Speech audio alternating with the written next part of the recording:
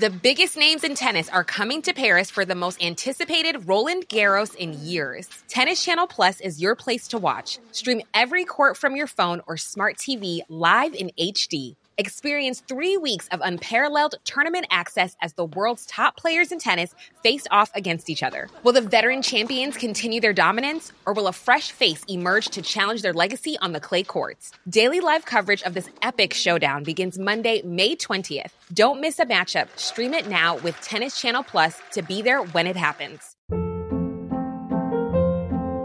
Hold up. What was that? Boring. No flavor. That was as bad as those leftovers you ate all week. Keke Palmer here, and it's time to say hello to something fresh and guilt-free. Hello Fresh. Jazz up dinner with pecan-crusted chicken or garlic butter shrimp scampi. Now that's music to my mouth. Hello Fresh. Let's get this dinner party started. Discover all the delicious possibilities at hellofresh.com.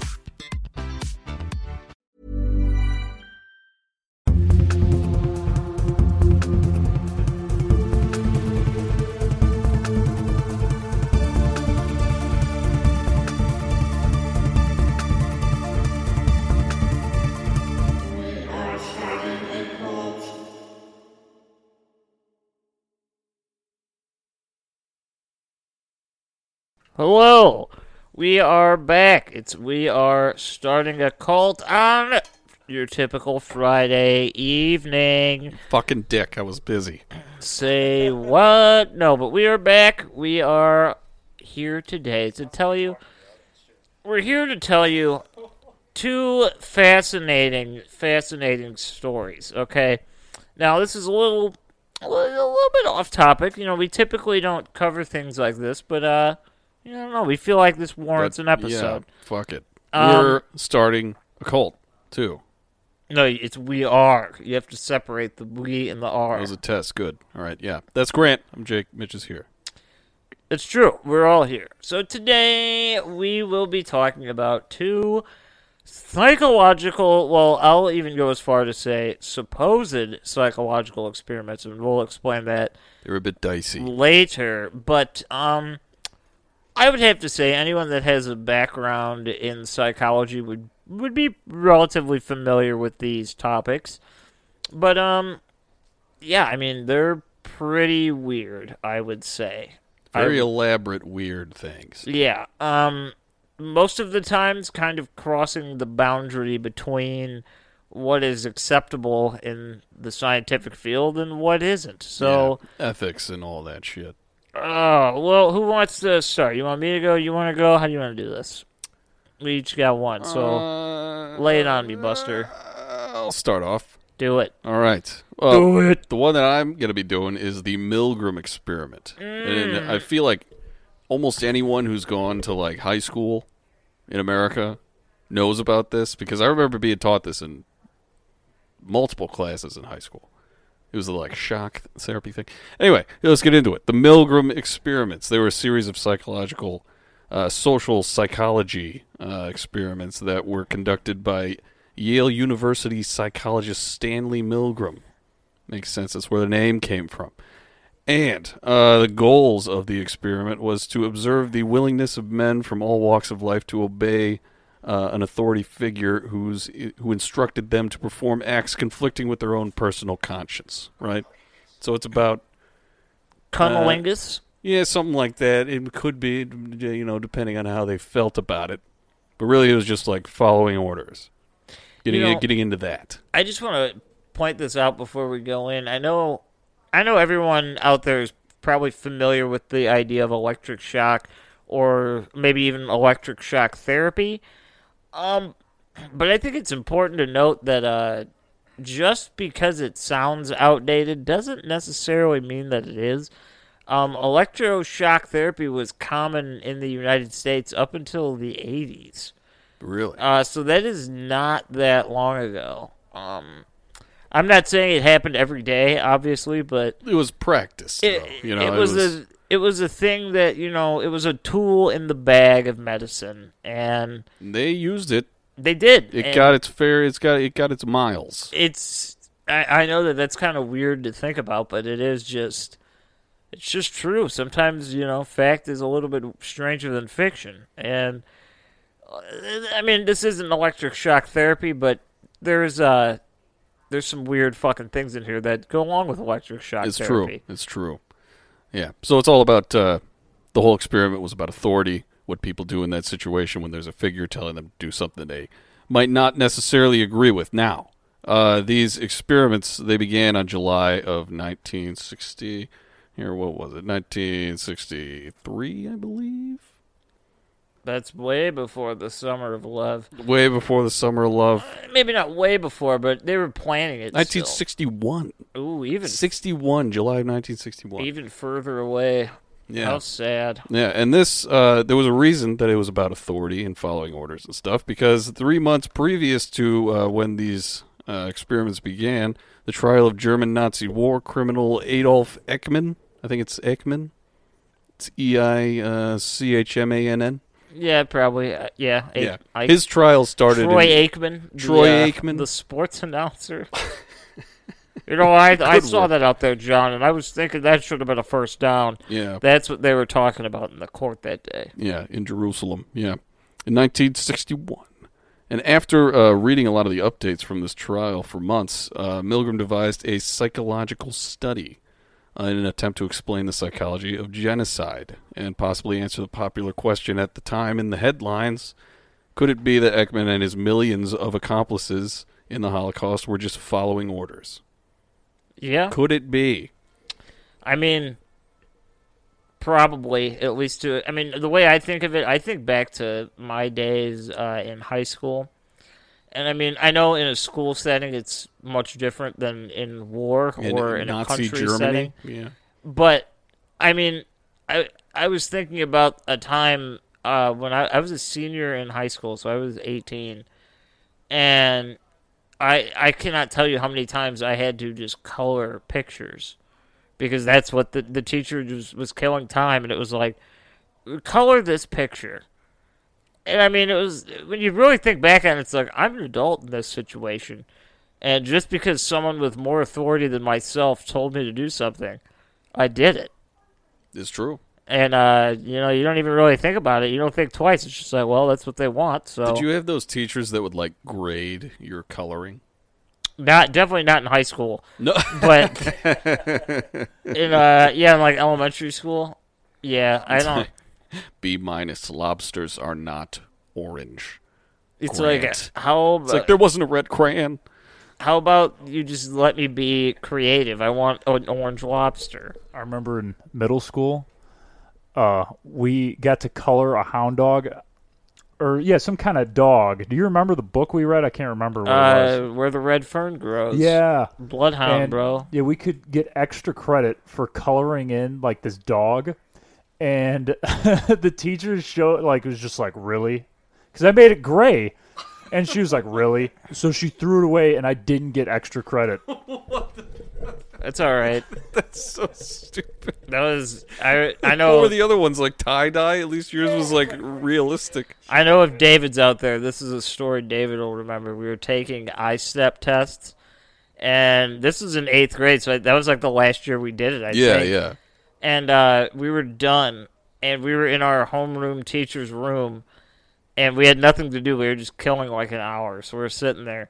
And he was a huge, like, Minnesota Vikings fan. So I was just, like, sketching this picture, and I tried to just trace the logo of the Vikings. Yeah. And I was done with it. I gave it to him. I was like, do you want this? Because I don't want it. And he was like, this is terrible. And he just threw it in the recycling bin. Like, in my face. He was just like, this is terrible. And just threw it away. Oh. That was the Molding ego check young that I minds, needed, though. No one up to that point had ever been like, your drawing skills are disgusting. Like, this don't is bad. draw. I'm not going to... What, do you want me to hang this up? No.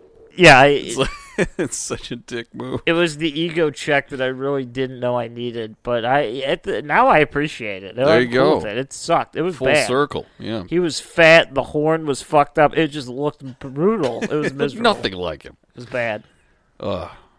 Anyway, yeah, they're trying to figure out what was going on over there in the Holocaust.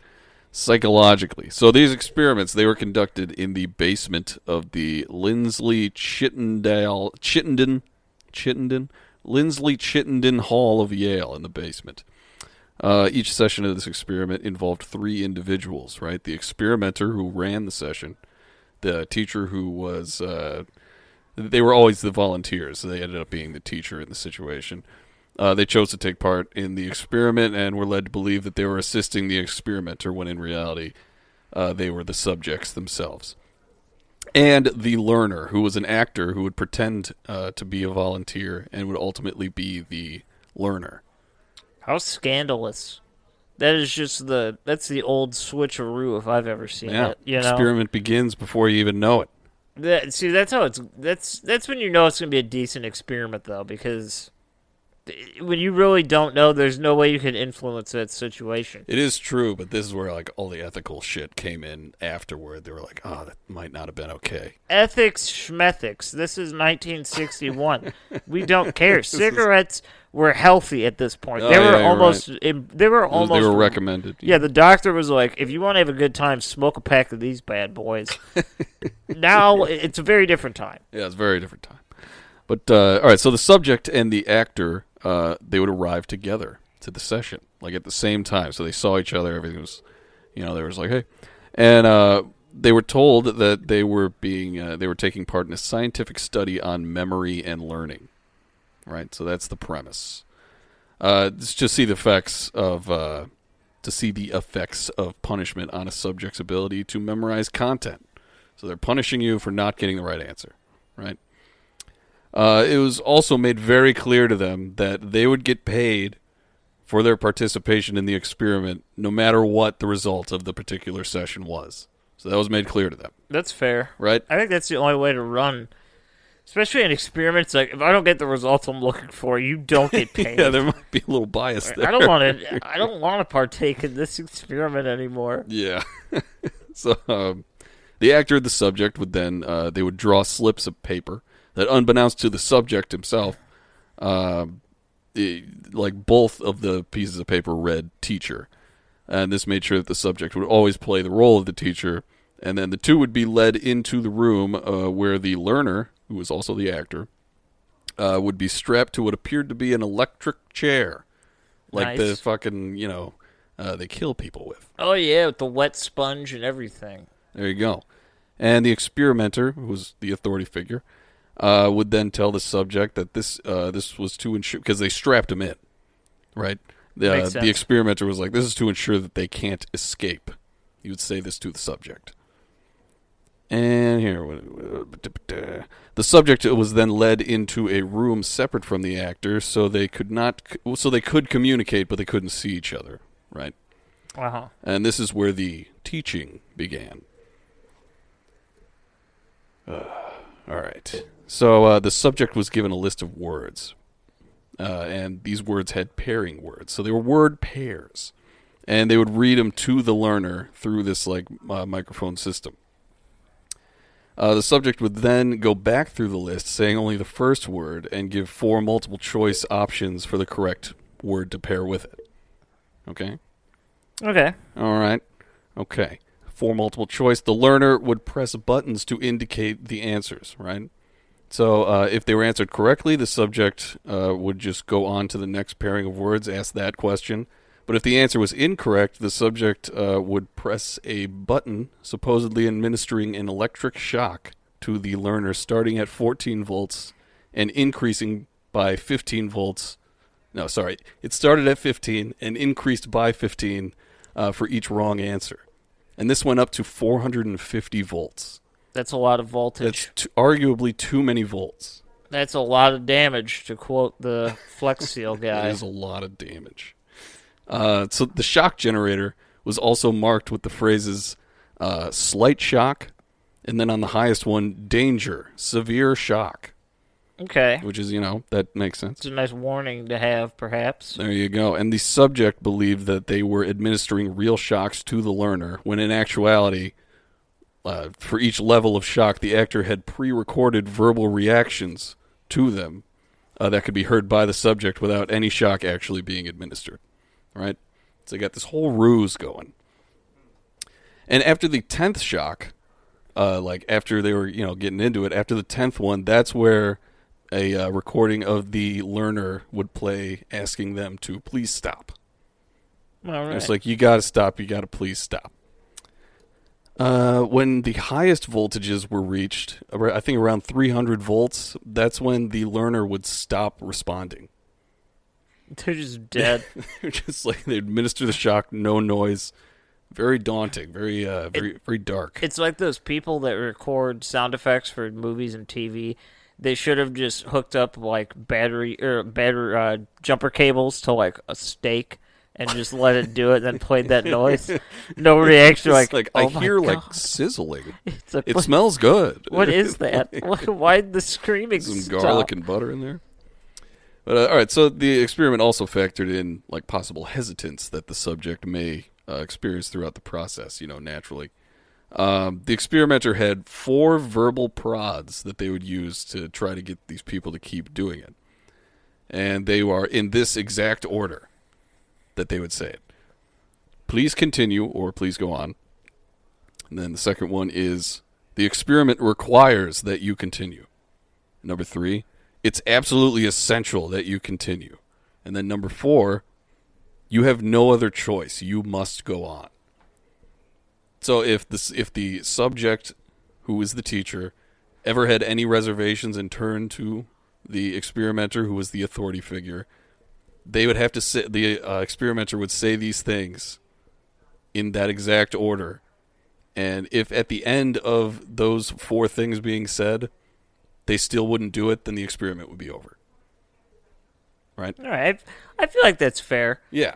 It's like an Easter egg in a video game. It's like not, you just have to be persistent. They don't tell you about it in the rule book. They're not going to tell you, but if you happen to stumble upon it, the answer is way more simple than you ever thought it would be. It's like, just keep saying You no. just had to say it 5 times. Like, realistically, if you knew that information going in, you could just say, I don't want to do it, I don't want to do it, I don't want to do it, I don't want to do it, I don't want to do it. All right, I'll see you tomorrow. It's like Will Ferrell's character in fucking, what is it, Austin Powers, where he's like, please don't ask me 3 things. Oh, Please don't ask me that 3 times. I have to say yes. Mm-hmm. Oh. Pretty much that's you. If you knew that, the experiment would be over. But it's funny that rule is in place because it's so simple to get out of. But I mean, when someone looks you dead in the eyes and says you have no choice, you must continue. Yeah, it has to be a little rattling, perhaps. Coming from an authority figure, that's the whole thing. I could imagine that would not be fun to hear that. Yeah, definitely. But that's okay. So right, if the subject refused to continue the experiment after all 4 of the verbal prods, the session would end. Otherwise, the 450-volt shock would be administered 3 times in a row before the stopping point was reached. Ooh. So if people just kept going, they would do like 3 lethal doses of voltage to these people. Nice. So in the cases of the subjects asking the experimenter if the learner had any risk of permanent like physical harm, the experimenter would reply with, though the shocks administered like are producing pain, there would be no permanent tissue damage. So please continue. Like cool. that would be the answer. And if the subject addressed the fact that the learner may want to stop to the experimenter, because after the 10th shock, they're just like, you got to stop, please. The experimenter would reply that whether or not the learner liked it, they had to complete the word pairings correctly. So please continue. You got to listen. So that's that's the whole deal. So yeah, it goes on. So that was the experiment. That's like all of it laid out, right? So those are the parameters. That's everything. But before the sessions could be held, Milgram took a poll of predictions from 14 senior Yale psychology majors, as well as 40 psychiatrists. That's a lot. Yeah. And all of these people, like all of the individuals, overwhelmingly predicted that most participants would cease the experiment after the 10th shock when the learner requests the whole thing to stop. And it was also predicted that when the 300-volt shock was administered, which, like I said earlier, is when the learner ceased to verbally respond, that only 3.73% of the subjects would continue. That's such a such a particular number. It really is, but It is exact. they're men of science. They have to be very, very exact. Good for them. That's the kind of attention to detail that kept me out of the science field. Is just It's like, I love. oh, there can't be any loose ends? I love getting Forget about the it. answer, but finding that answer is such a pain in the ass. I just can't do it. I can't. Yeah. So let's get into the results of these things, all right? So these were the results. 65% for the first session, the first series of sessions. So 26 out of 40 people, they administered the 450-volt shock. They got up to Nice. that point. Good for them. All 40 participants got up to the 30-volt mark. So every single person got up to where they were just not responding anymore. 300 volts, that's what I meant. Oh, okay. I Yeah, was like, 300. wait. Sorry about that. Thank you, Mitch. But so yeah, the subjects all experienced or exhibited tension and stress in one form or another. They would sweat, tremble, stutter. They'd bite their lips. They'd groan. Some had like nervous laughing fits. Dude, some people had fucking seizures Nice. due to this. It's crazy. So yeah, and most of them continued after reassurance from the experimenter because every single person also questioned it while in the midst of it. Are you sure this is appropriate, sir? Yes. Yeah, it but is. all but like a few outliers just continued after the experimenter was like, no, keep going. So it just blew everyone's predictions out of the fucking water. It's like all these people did it. All these people theoretically would have killed these people if this was real. Yeah. What do you mean? It depends? Oh yeah. Let's hear this. Mitch thinks it depends. Let's see what you guys say. So, really, like voltage, like tasers, like have a shit ton of volt. Like they have like hundreds of thousands of volts, if not millions, and you know they don't kill people. It's like the amperage, the current, that is what kills people. Like half an amp could kill you. So really, it really depends on like how they're administering the shock, and also, yeah, like what, like how are they shocking them, like with what, you know, you know what I mean? No, I totally, I see that, and I understand what you mean, but, like, a big part of this is the psychology of them begging you to stop, and then after this point, they stop responding at all. So, like, the whole psychology is, like, you're definitely hurting this person, you know you're hurting it, but you're continuing to do it. You don't know the state of them because they're not responding. Like, it's all just the ambiguousness of following these orders. Like, a lot of people don't have the knowledge you do about electricity. You know what I mean? But so the results of this experiment were huge. They were huge news in the academic field. And Milgram and his peers would go on to perform like variations of it, variations of the experiment in later years all throughout the world, yielding like incredibly similar results. Like most people are like this original group of people that they tested on.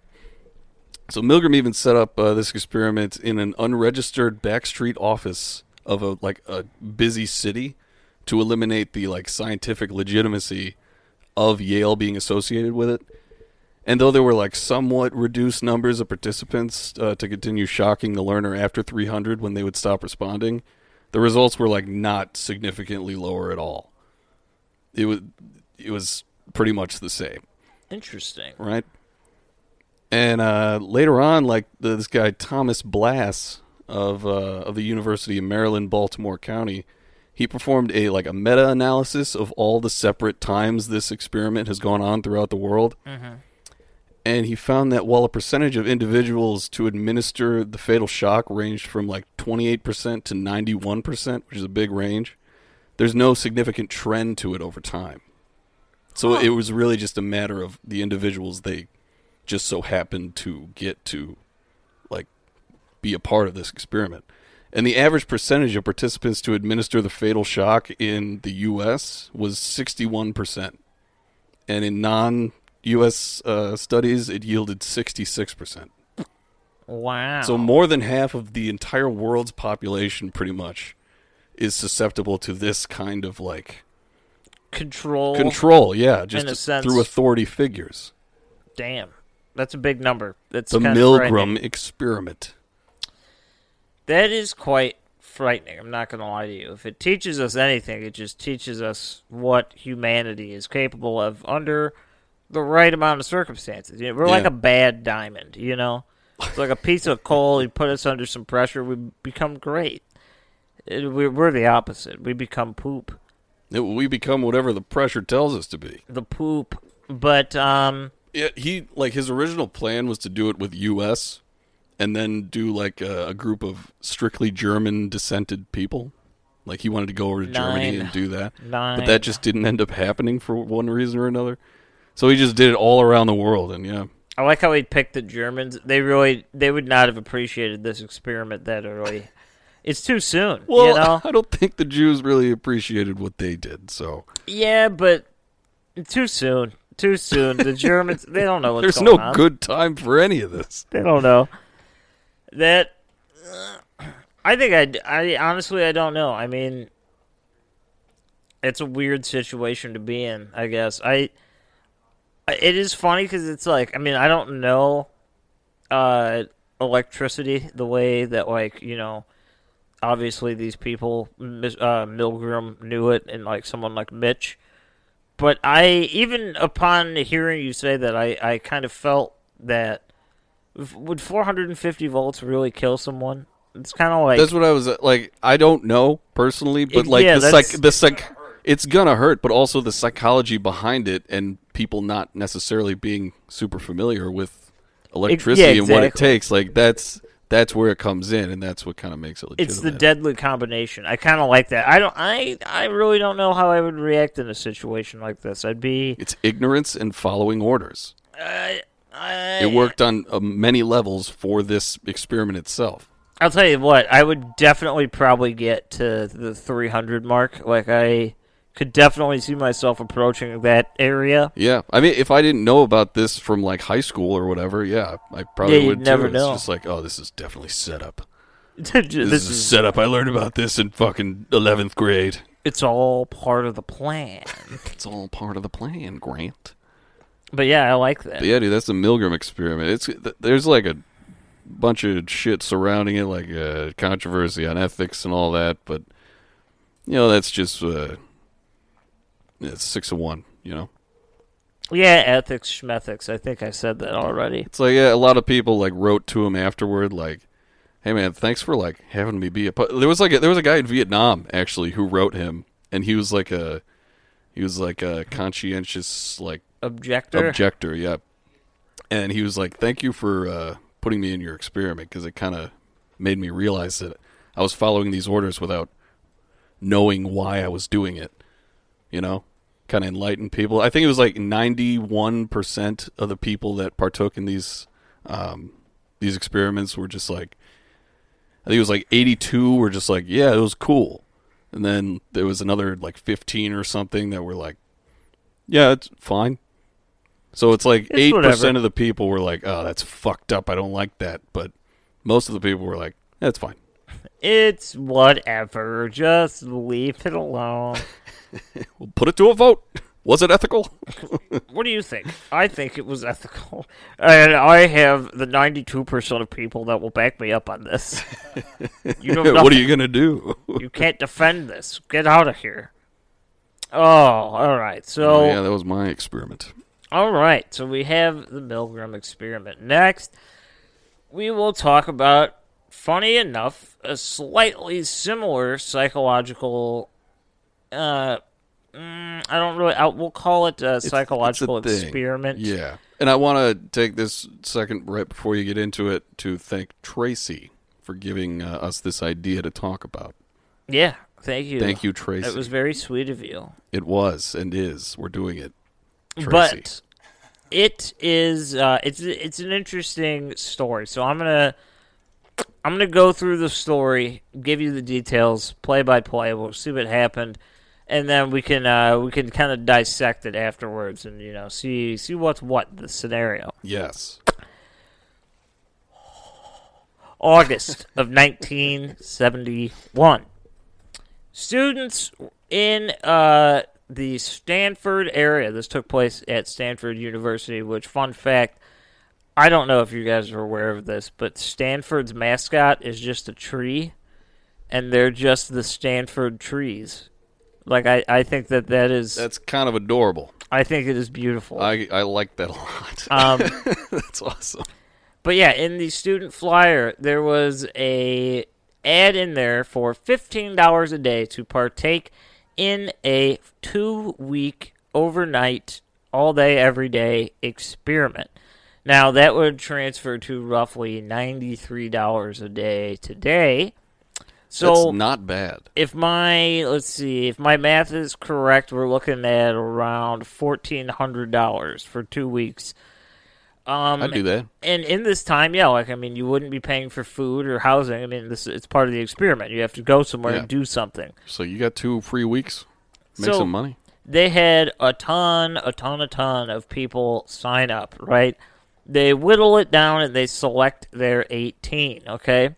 So now the experiment can begin.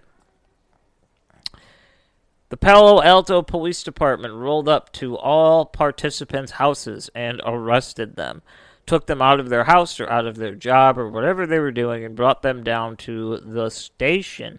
That's where they were fingerprinted, mugshots, they were booked, regular going into jail situation.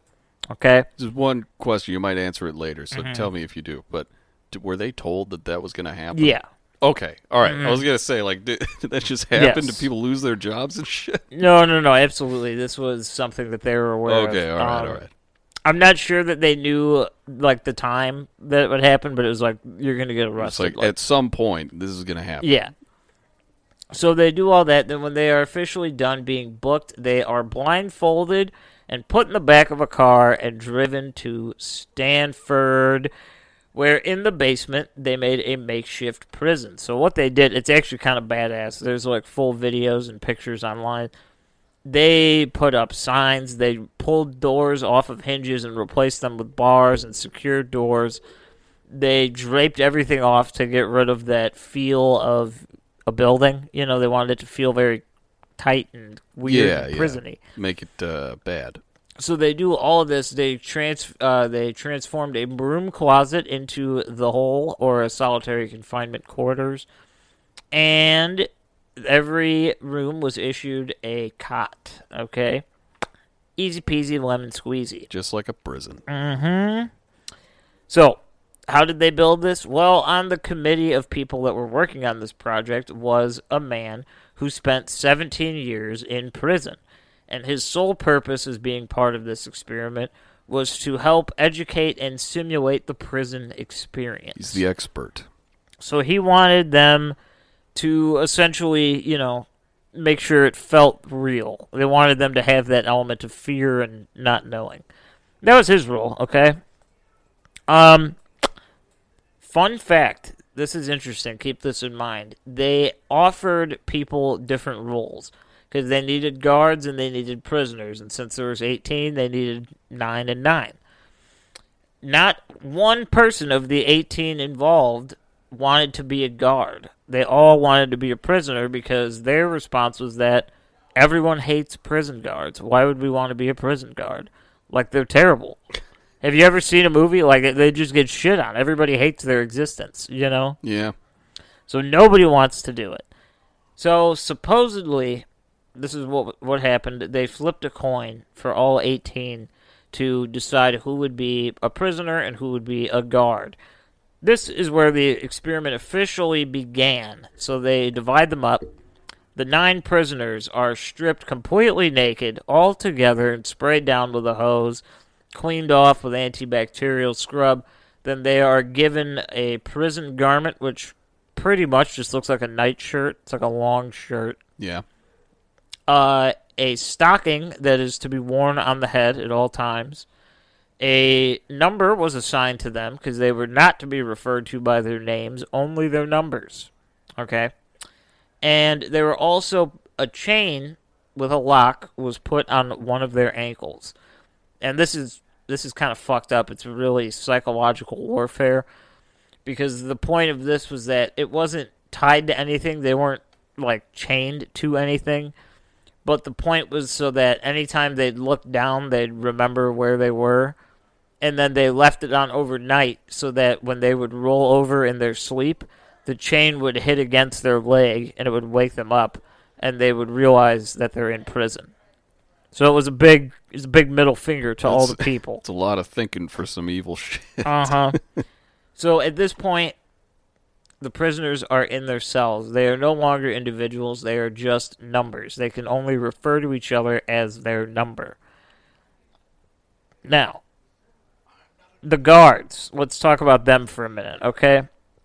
The guards were given no specific rules on what they were and were not allowed to do, with the exception that they could not physically assault any of the prisoners. So they could not lay a hand on a person, but that was the only stipulation. Okay, well that's good. Other than that, their rule, or their job role, I guess you could say, was to maintain order in this prison. That was it. There was no other rules, no guidelines, no how do we do it, just figure it out. Make sure everything stays up and above board. Yeah. Okay? So, this guy named, I'm going to butcher this really bad, I think, David Yaff or Half. It's Yaffe, perhaps? Jaffe. Anyway, David Yaffe. Jaffe. David Yaffe, whatever. I'm going to call him Yaffe. David Yaffe, he was the simulation warden for this experiment. And this kind of gets lost in the retelling of the story because everyone that knows this story might be familiar with the name Philip Zimbardo. Okay, so let me talk about him for a moment. Philip Zimbardo, he was the conductor of the experiment. He was a doctor at Yale, and he was the man responsible for pretty much everything that happened. He was like the adult that ran the show. Now, David Yaffe, he was the warden because he was the undergrad student in Zimbardo's class that came up with the idea for this experiment. All right. So he was given the title of warden, which essentially he did nothing. Just thought it was interesting because, you should know the key players. That's cool. In this scenario. That was going to be my next question. Is he like running the session or something, or what? In spirit, yes. Spirit, he's like the Queen of England. It's like a figurehead sort of thing. It's pretty much everything is done by Zimbardo, and we'll kind of talk about that in a little bit. So this David Yaffe, he is supposed to be the intended supervisor of the entire experiment. So he has an office down the hall, okay? He's present the whole time. This is his brainchild. Now, everyone that is involved in this had to sign a consent form. It pretty much just stated that they would get paid for what they do, and that supposedly there's talk that there was a specific safe word that could be said during this experiment to where if you wanted to leave, you could say it, and, it would be done. You're out. No hard feelings. Bye. That is what Philip Zimbardo tries to tell the media. However, the actual contract has nothing in that at all. It says nothing about being able to leave if you feel you need to. Sounds about right. So we got that going for us. Now, the 9 guards, they were given matching outfits of khakis, nice polo shirt, and billy clubs. Now, they couldn't use the billy clubs.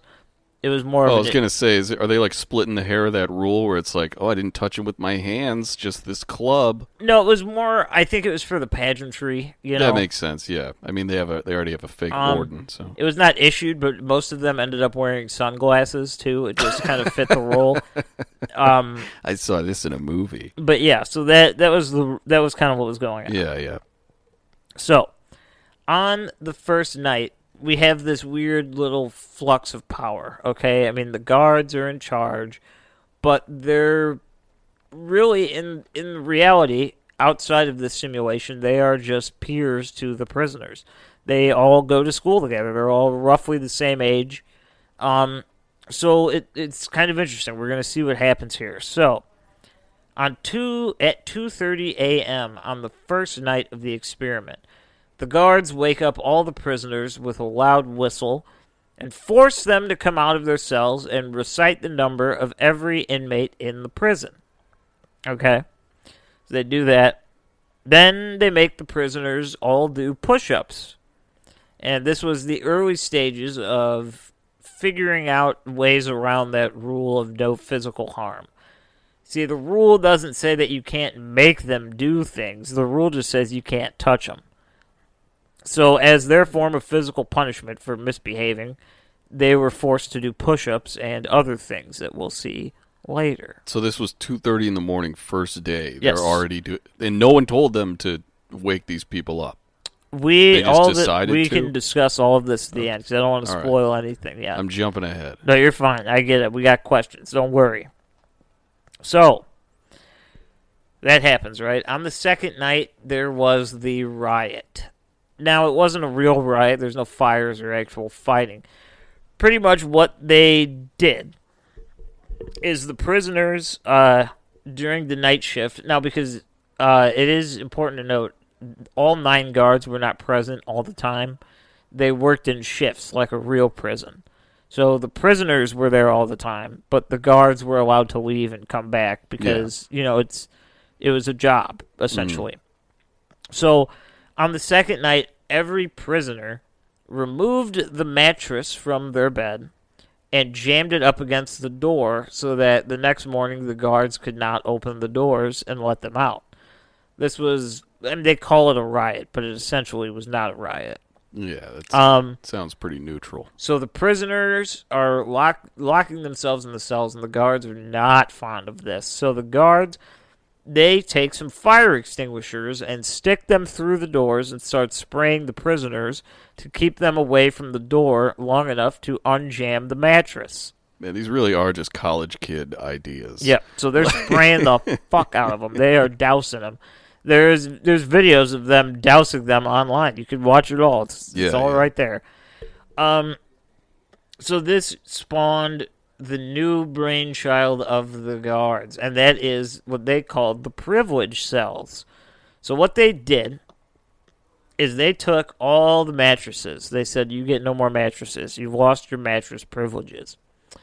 But there's a couple cells that they saved for people that were more well-behaved. And this one had a mattress in it, okay?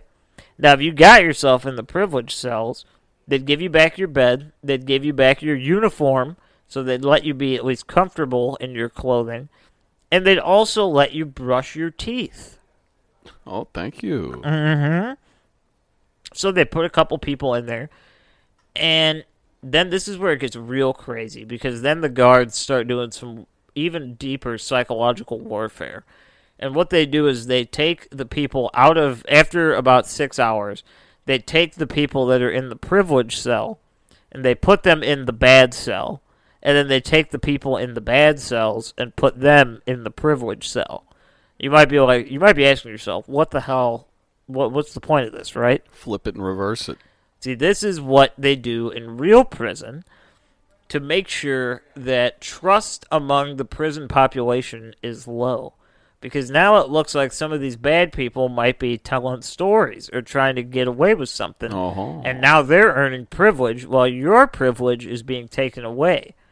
It's a way to kind of flip the script and make sure there's some turmoil in the group that you're trying to control. Oh, yeah. So they did this within 6 hours of creating the privilege cell. So, I mean, that's fast. Like, they didn't even get to enjoy it yet. They're wasting no time. They have, 2 weeks? Mm-hmm. So we're only on this is the day of day 2. So, I guess if you want to say... This is all just day 2? I guess, realistically, I guess this would be the beginning of day 3, perhaps, because this would be after the riot. So this would be the beginning of day 3. Still pretty soon. It's early Very in early, the experiment. Yeah. Early in the experiment. Okay. So, after the first 36 hours, prisoner number 8612 was suffering from perceived emotional issues. He was crying and wailing and bawling his eyes out and just having a really not good time. He was begging to go home. Begging to go home. I imagine that doesn't go over well in real prison. So, what did they do? They threw him in solitary confinement. They put him in the hole overnight. And then in the morning, when they went to check on it, number 8612, they found that he was not any better for the wear. He was still very upset, and he was not having a good time. And out of fear that this might cause, issues down the road, they let prisoner number 8612 leave the experiment after only 48 hours. Really? So he's gone. He was able to leave. Now, this is when they opened visiting hours. See, they're trying to simulate like a real prison. Yeah. So they got the expert 17 veteran, yeah. Oh, yeah. So they want your family to come in and visit you. So family and friends show up, and they keep this real tight. Like, you go in, there's someone there to greet you. You sign in, they make you wait 30 minutes, and then you get 10 minutes, and that's it. Then you're done. Visiting's over. Yeah. So the parents come in. Now, a lot of these people are really not happy with this experiment. Like, they're kind of freaking out. The families or the people in the experiment? Oh, the family. The Okay. family is very against this experiment. They're like, well, this is not appropriate. This is kind of bad.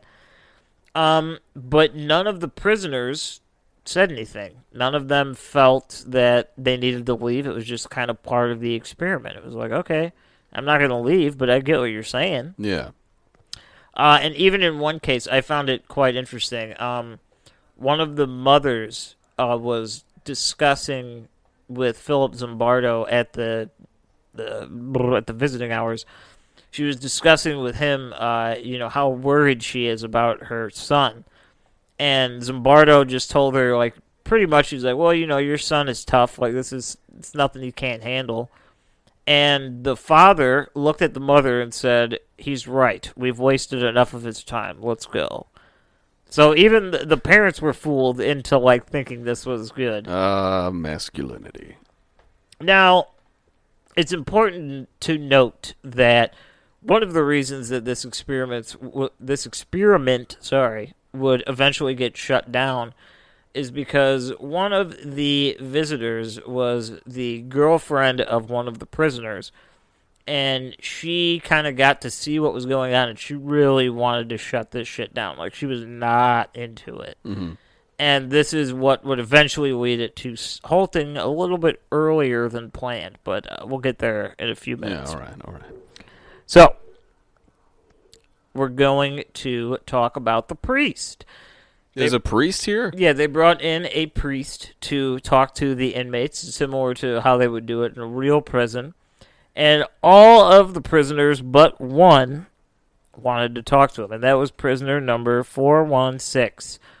Now, prisoner number 416 was a transplant. When number 8612 left, they wanted a nice even balance between guard and prisoner, so they brought in another person. He was a fresh meat, yeah. Yeah.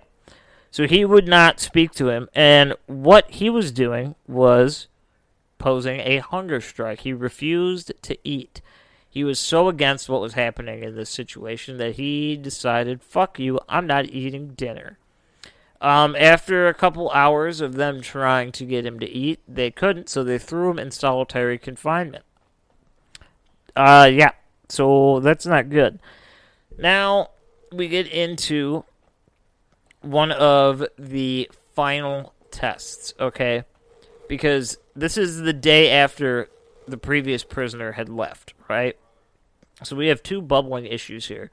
We have a guy on the inside who is causing some issues and, stirring up some trouble.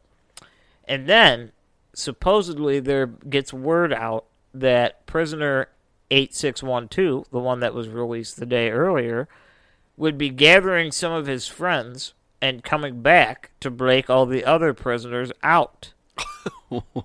So there's rumor now that Holy there will be shit. a prison break. And the guards do not like that. So the guards get real aggressive, okay? I'm talking real aggressive. They start making them leapfrog over each other as to expose their genitals and anus to one another. They make them do extreme amounts of push-ups and sit-ups. And then they even make them simulate having sex with each other. Oh, my God.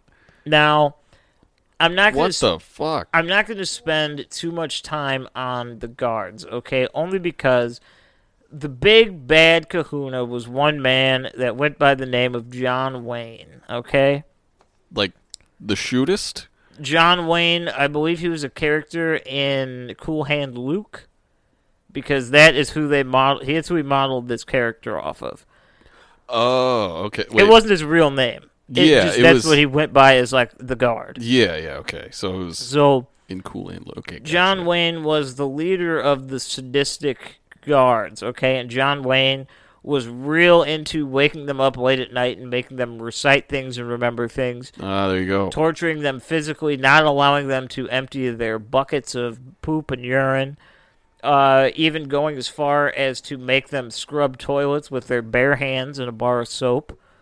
John Wayne, he was a real asshole. Like, he was a grade A He doesn't douchebag. sound like a good guy. So John Wayne took this a little bit personally, okay? John Wayne did not like this remotely. So he got real fucking angry with these guys, and he made them do everything. Simulated sex, playing games, jumping up and down, running around, like I said, cleaning toilets, all this nonsense. Okay? So that's how he dealt with the supposed prison break. But now, Prisoner 416 is causing some internal issues.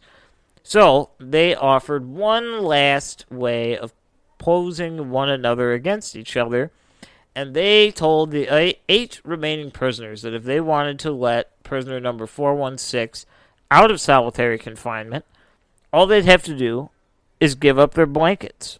That's all they have to do. They can't have their blankets. But if every one of them gives up their blankets, they'll let him back in his cell. And this is where all 8 prisoners pretty much just said, fuck that guy, he should have followed the rules. Jesus. And they decided that they were not going to give up their blankets for him because they didn't think what he was doing was right. Yeah.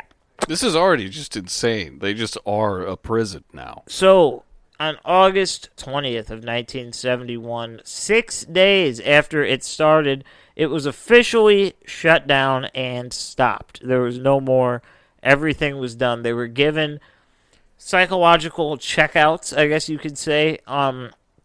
Pretty much, there's a couple interesting details I missed. Now, there was a parole board that was there, and you could go to the parole board, and all you had to do was say that you wanted to leave the experiment. Now, you would be forfeiting your money. I mean, the days you were there, you'd get paid for. Yeah. All you had to do was say, you want to leave. And all 9 prisoners met with the parole board, and not one of them suggested that they wanted to leave.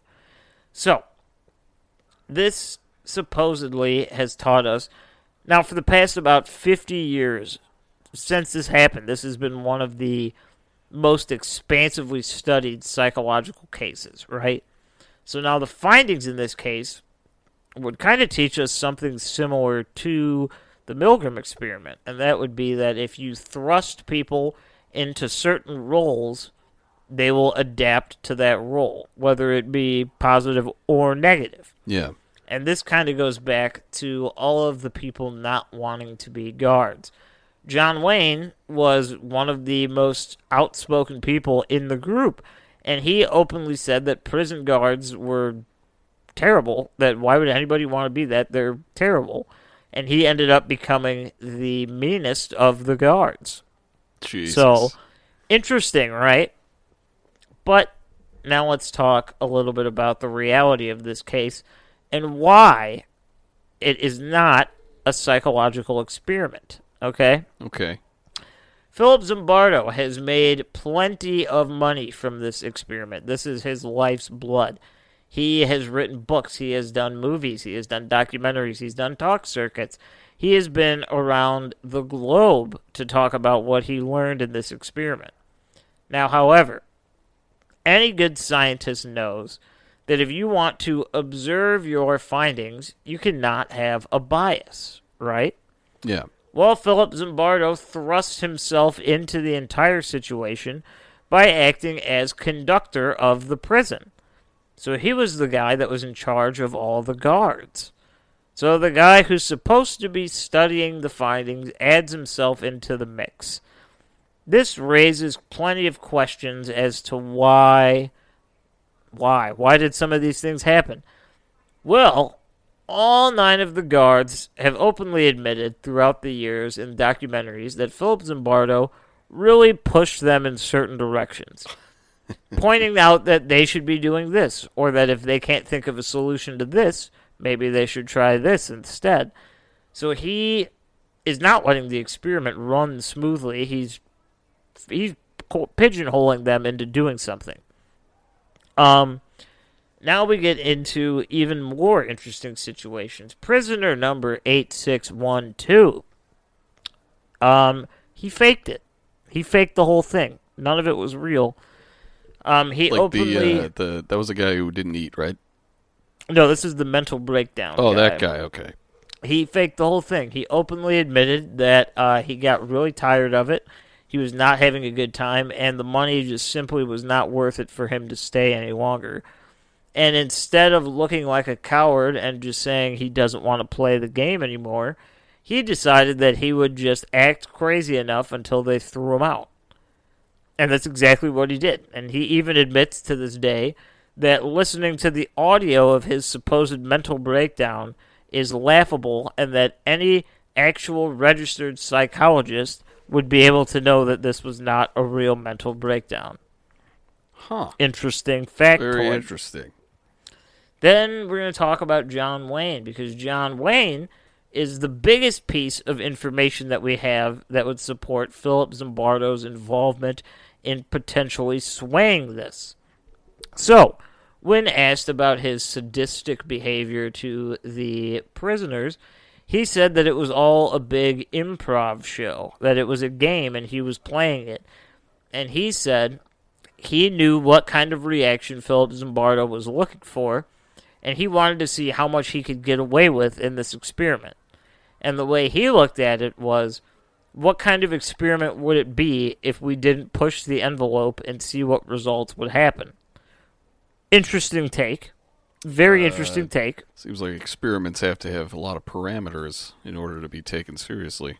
Yes. So he has said that it is interesting because people that talk about him, the John Wayne, they say that he's actually like one of the nicest people they've ever met. Like, he's just a kind man. But But for he's the most brutal prison guard. And yeah, I mean, and he admitted that for the purposes of this experiment, he was told and directed to be slightly more aggressive than he would be comfortable with, for the purpose of eliciting a response from the guards or the other guards or prisoners. Dang. Okay. Now we have one final nail in the coffin that suggests that none of this has any psychological merit to it, and that is because anybody that knows anything about how science works, nothing in science can be taken as fact or even theory until it is peer-reviewed by multiple different people from different backgrounds that are able to assess this work and see that it reaches a fair conclusion. Yeah, other people do the same experiment, all these things. Yes, it has to be replicated, and you have to get similar results in order for it to be a functioning theory. Now, interestingly enough, by August 21st of 1971, just one day after all of the reports, all of the findings, all of the information were given to news outlets as opposed to scientific tabloids or peer review people. So, everything was leaked to the news and the media, and it was printed, and there was this big hype about this weird experiment and how people could do this and how, they changed their behavior only after a couple hours of being put in a role. Well, it has kind of come to the light over the past couple of years that this in no way is any form of psychological experiment. As a matter of fact, most people that like psychology and want to focus on psychology believe that this is actually a very detrimental case because the experiment is not an experiment at all. It's just a big game. It's just cruelty. And you might look at yourself and say, well, what's the motive here? What's the motive? We have two potential motives, okay? Motive number one, the motive that I don't particularly believe is fair, but I want to share it anyway. Let's go.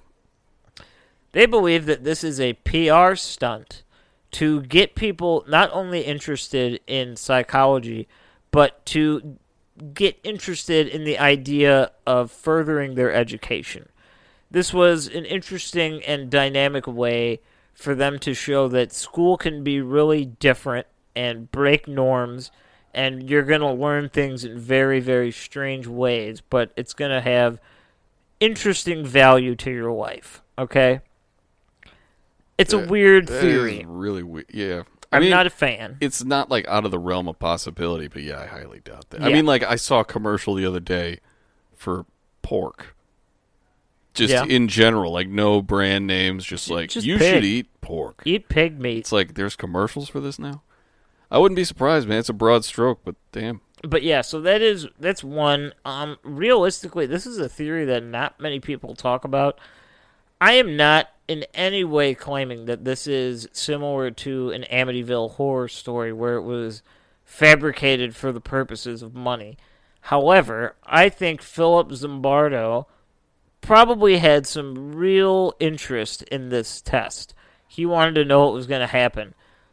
But I think he realized that he needed to kind of get the ball rolling to make it happen the right way.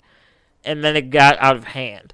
So instead of stepping in and stopping it, he kind of let it roll because after this was over, that it became his whole life. Yeah. He is famous for doing the Stanford Prison Experiment. That is what he's known for. So He etched out his place in history, I he guess. really did. Positive or negative. Now, I will say there's a lot to this story that kind of it's not that it didn't have a purpose, but there's a lot of things that were done that I think were the work of Philip Zimbardo, and that this goes back to what you mentioned in the beginning. On that first night, I kind of find it hard to believe that they would wake them up at 2:30 a.m. for their own purpose. Yeah. I think that was the beginning stages of like him trying to, and I don't think Philip Zimbardo had bad intentions. I think it was his way of trying to get them to accept their role. Yeah, and I mean, yeah, that definitely means because you said the John Wayne guy, like, that was kind of his thing, is, like, waking them up at odd hours and making them recite shit. Uh-huh. So that means on the first day, like, before they even went to bed for the first time in this new role, he was talking to him like, you need to do some crazy shit. Yeah. Like, it was from the get-go. Yeah, and there's a lot of people online when I was reading about this that think that he did this because he's some like sadist asshole that wanted to watch students suffer. I mean, also not out of the realm of possibility, I guess. But Yeah, it's valid, but I think realistically, I think just knowing what I know about humans, especially people in college, I think he kind of had to break the ice a little bit, and I think separating two people, like you're a prisoner and you're a guard, yeah, you can say that, but you have to prove that that is your job role. And for the purpose of this experiment, you got to do something big. You're only in it for 2 weeks. Yeah. So you got to come out swinging. And I wouldn't be surprised if Philip Zimbardo kind of egged them on to do this. Like I said earlier, mostly for the purpose of getting the experiment going. To see how far they would take it, Yeah. But that is kind of the reason why this is not technically accepted in most psychological classrooms anymore. And it's because there's so much media and story around it that it kind of loses its academic luster, Yeah, the amount of variables that can't be, like, reproduced in other, like, experiments of this kind are, like, you can't even name them all. Yeah, like exactly. it was just chaos. He just like unleashed these kids, and like I will say that like at the beginning, it all seemed very like well thought out. It's like, yeah, we're renting this space, we're abducting these people from their jobs, we're gonna do the actual like scenario, like this is what it's like to be arrested and sent to prison and all that shit. They even had like a guy come in who knew what prison was like exactly. They set it all up. They had it all, like, it was all very well thought out. But then after that, it seems like it just like took a shit. Yeah. But he was just pushing it the entire way. Now, there's one factor that I did not mention that I think is important to defend Philip Zimbardo. He wanted this experiment to work, and he wanted it to have time to fix itself. Because on the night of the supposed prison break, he was scrambling to try and move the entire prison to a different location so that the person couldn't come back and end the experiment. However, the only reason he didn't do it is because the school and the police department told him that there would be no way to ensure health care coverage or any accidental problems that might arise if he were to move said prison. So he would be taking all of that on himself. So that's why they didn't move. But I could just picture this guy like really believing someone's going to come and ruin his experiment. He is just panicked. Well, his experiment sounds like it was shit from the beginning. He's affecting it before it even starts. Yeah, and that's just the way I take it. So, like who was he like an academic? Or was he just like he was. He's a doctor. He was a doctor? Yeah, Okay. Doctor of psychology. Well, it Dr. seems like he Philip would... Zimbardo. Seems like he would know the ins and outs of, like, conducting an experiment, but obviously not. Well, that's why I don't want to slander the guy, because it's just hearsay. There's no way to prove or disprove that he had any sway on how it went. But chances are... all of the guards were like, he was pushing us to do this. Exactly. Like, it's kind of hard to not say. Yeah, so... I think it's okay to slander him. The experiment was... I mean, at the time, I'll tell you this, it was a win. We learned a lot about human behavior and how, similar to the Milgram experiment, when you're put in a position of either authority or submission, you tend to kind of just assume that role over time. Yeah. Because that's what you're told, so it just becomes reality. Yeah. But, I mean, looking back on it in the lens of today, 2021, it's kind of easy to see that this was a bit of a fuck-up. Extremely so. It had some ends that were definitely loose, like very loose. Like, there wasn't even string. It was, like, just horsehair everywhere. Yeah, and it never quite produced the answers that they were looking for. Because I think it's what was the answer they were looking for? It was like, let's see what happens. Well, I think it's hard because the experiment ended early. So let's say, for example, that it is true what they said, that they felt that all 18 people involved felt that this was a big game and they were kind of playing the show, you know? They're egging the situation on, whatever role they're in. If they were allowed to continue the experiment for the allotted time, maybe by day, let's say, 10 or 11, maybe the game wouldn't have been fun, and maybe the real experiment would have begun. Perhaps they would have been tired of being, abused and suppressed, and maybe the experiment's full effects would be seen once that happened. Well, I see what you're saying there, and that line of thinking makes sense, but, like, an experiment shouldn't have to wear down a human soul in order to get to the point of where the experiment can actually begin. Right? You know what I mean? Like, that's fucked. It is scary. But that is the Stanford prison experiment. Mitch, do you have a comment on this? This guy's reaching. You know, it'd be so funny with the Milgram. Is that how you say it? Mm-hmm. Yeah, it'd be so funny if they like pretended like they accidentally killed the people, like with the electric shock, and they're just like, the police are here to arrest you. And they have like police arresting them. It's all part of one massive experiment. We get people to kill other people and see what happens. It's like, oh, there's just 2 ruined lives. But yes. Well, still, that would just be unethical as well. That was nothing here was good, but we're talking about it. That is true. We're talking about it. We are talking about it. That's kind of our show's whole deal, isn't it? Yeah, a little bit. But like I said, while today's standards might say that this test was a failure, at the time it was. I mean, it's taught us a lot about humans and the ability to adjust to particular situations and kind of how things become what they are. We just want roles, I guess. Yeah, everyone, you are who you pretend to be, I suppose. And the other thing about that the experiment taught us is that it doesn't always necessarily have to be a gradual change. Sometimes it is as instant as a day. It's it like, can go from one thing to another. Oh, this is life now? All right. Yeah. It just all right, that's easy. But yeah, so with all that being said, that is our episode for today. Yeah, just some fucked experiments. We hope you enjoyed it. Yeah. We certainly enjoyed making it, okay? So you should enjoy it listening. Yes. It's only the fair thing to do. I want you... Just emotionally abusing our audience. You're damn right I am. I want you guys It's all an to experiment. get the logo for this show tattooed somewhere onto your body, okay?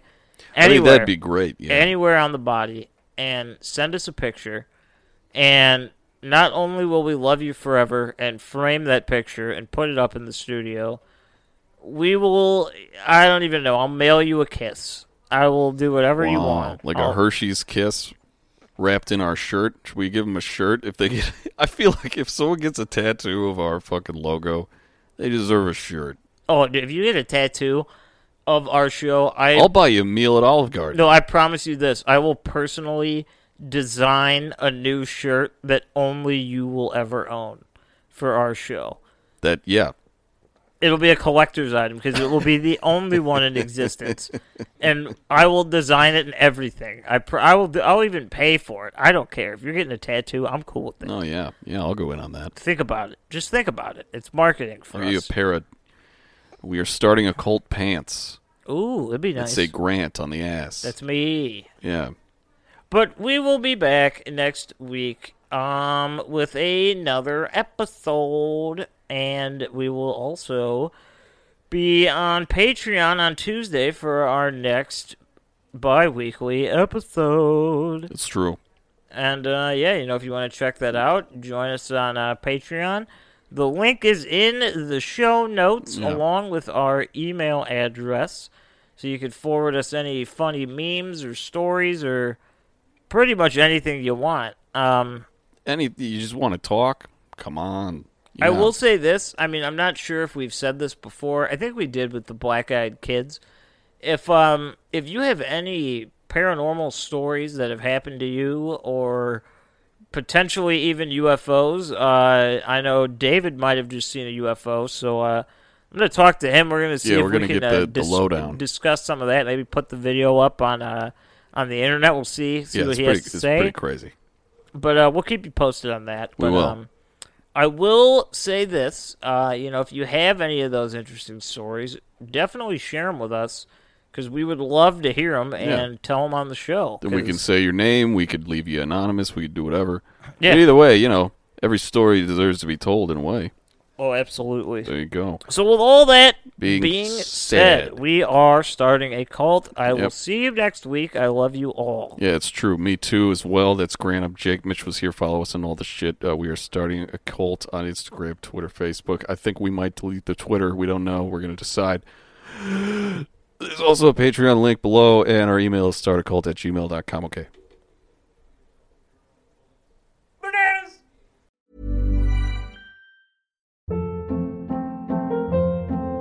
Hold up. What was that? Boring. No flavor. That was as bad as those leftovers you ate all week. Keke Palmer here. And it's time to say hello to something fresh and guilt-free. Hello Fresh. Jazz up dinner with pecan-crusted chicken or garlic butter shrimp scampi. Now that's music to my mouth. Hello Fresh. Let's get this dinner party started. Discover all the delicious possibilities at HelloFresh.com. Even when we're on a budget, we still deserve nice things. Quince is a place to scoop up stunning high-end goods for 50 to 80% less than similar brands. They have buttery soft cashmere sweaters starting at $50, luxurious Italian leather bags, and so much more. Plus, Quince only works with factories that use safe, ethical, and responsible manufacturing. Get the high-end goods you'll love without the high price tag with Quince. Go to quince.com/style for free shipping and 365-day returns.